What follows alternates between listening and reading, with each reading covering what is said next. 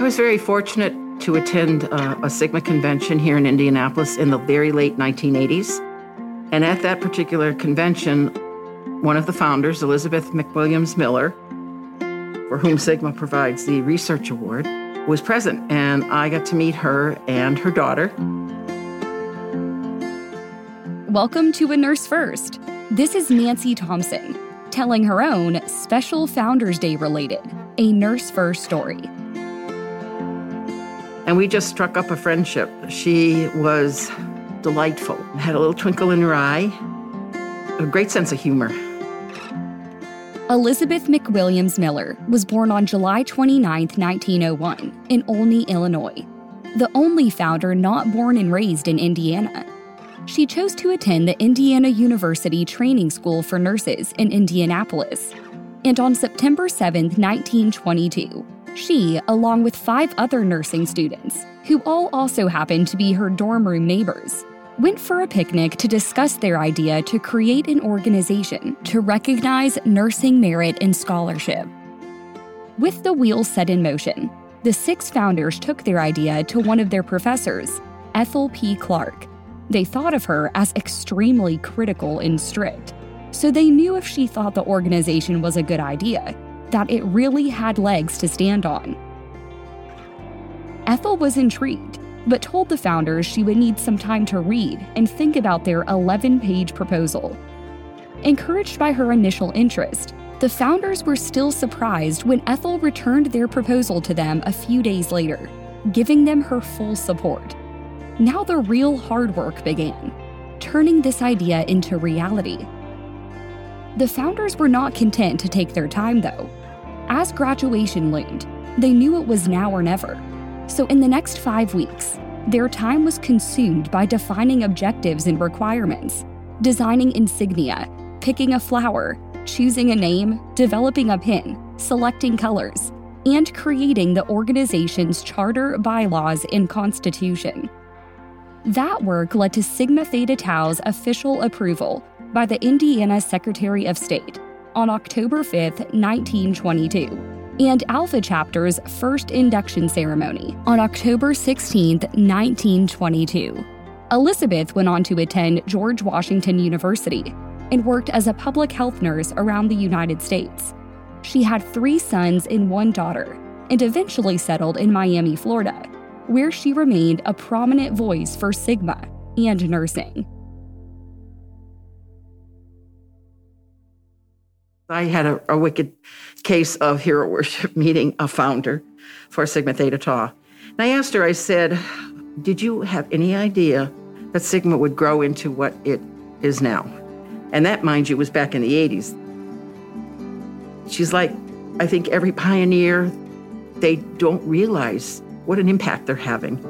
But she said very proudly that they all felt very strongly that nursing was a professional discipline and needed to have an honor society to stress and strive for certain scholastic and leadership and scholarship roles.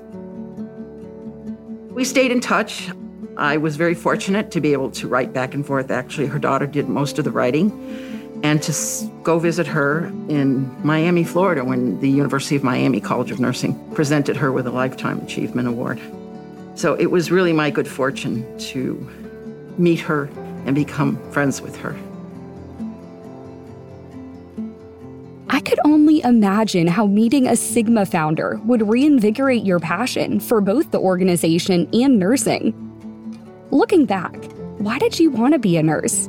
And what do you love about what you do now? I am probably one of those proverbial, I always wanted to be a nurse person ever since I was a little girl. I even have my Nurse Nancy book from when I was a little girl with real original Band-Aids. I was just drawn to it. I enjoyed caring for people. I'm very much a people person. I'm into relationships. That's the kind of characteristic that resonates with me. And so I knew that someday I would become a nurse. I would never be anything else but a nurse. It's just a wonderful career. It's more than a career. It's a lifestyle choice. I am now a part-time clinical faculty at the University of Massachusetts Amherst College of Nursing. And I work primarily with the accelerated nursing students and absolutely love working with them. They are challenging and intelligent and motivated and goal-directed. And I love it. I love being able to share my passion of nursing with them and working with them. For me, that's like a give back. You know, I can help mold future nurses. Sigma has given to me so much. I mean, I have met incredible people, incredible nurses. I stand in awe and I'm inspired by what nurses do. And I come here to conventions and even the local meetings and listen to what nurses are doing in terms of research, scholarship, leadership, and service. I still feel it's a privilege to be a member of Sigma and a privilege to be a nurse.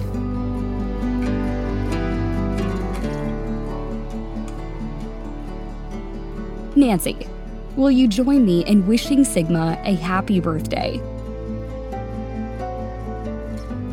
Congratulations, Sigma. What a milestone.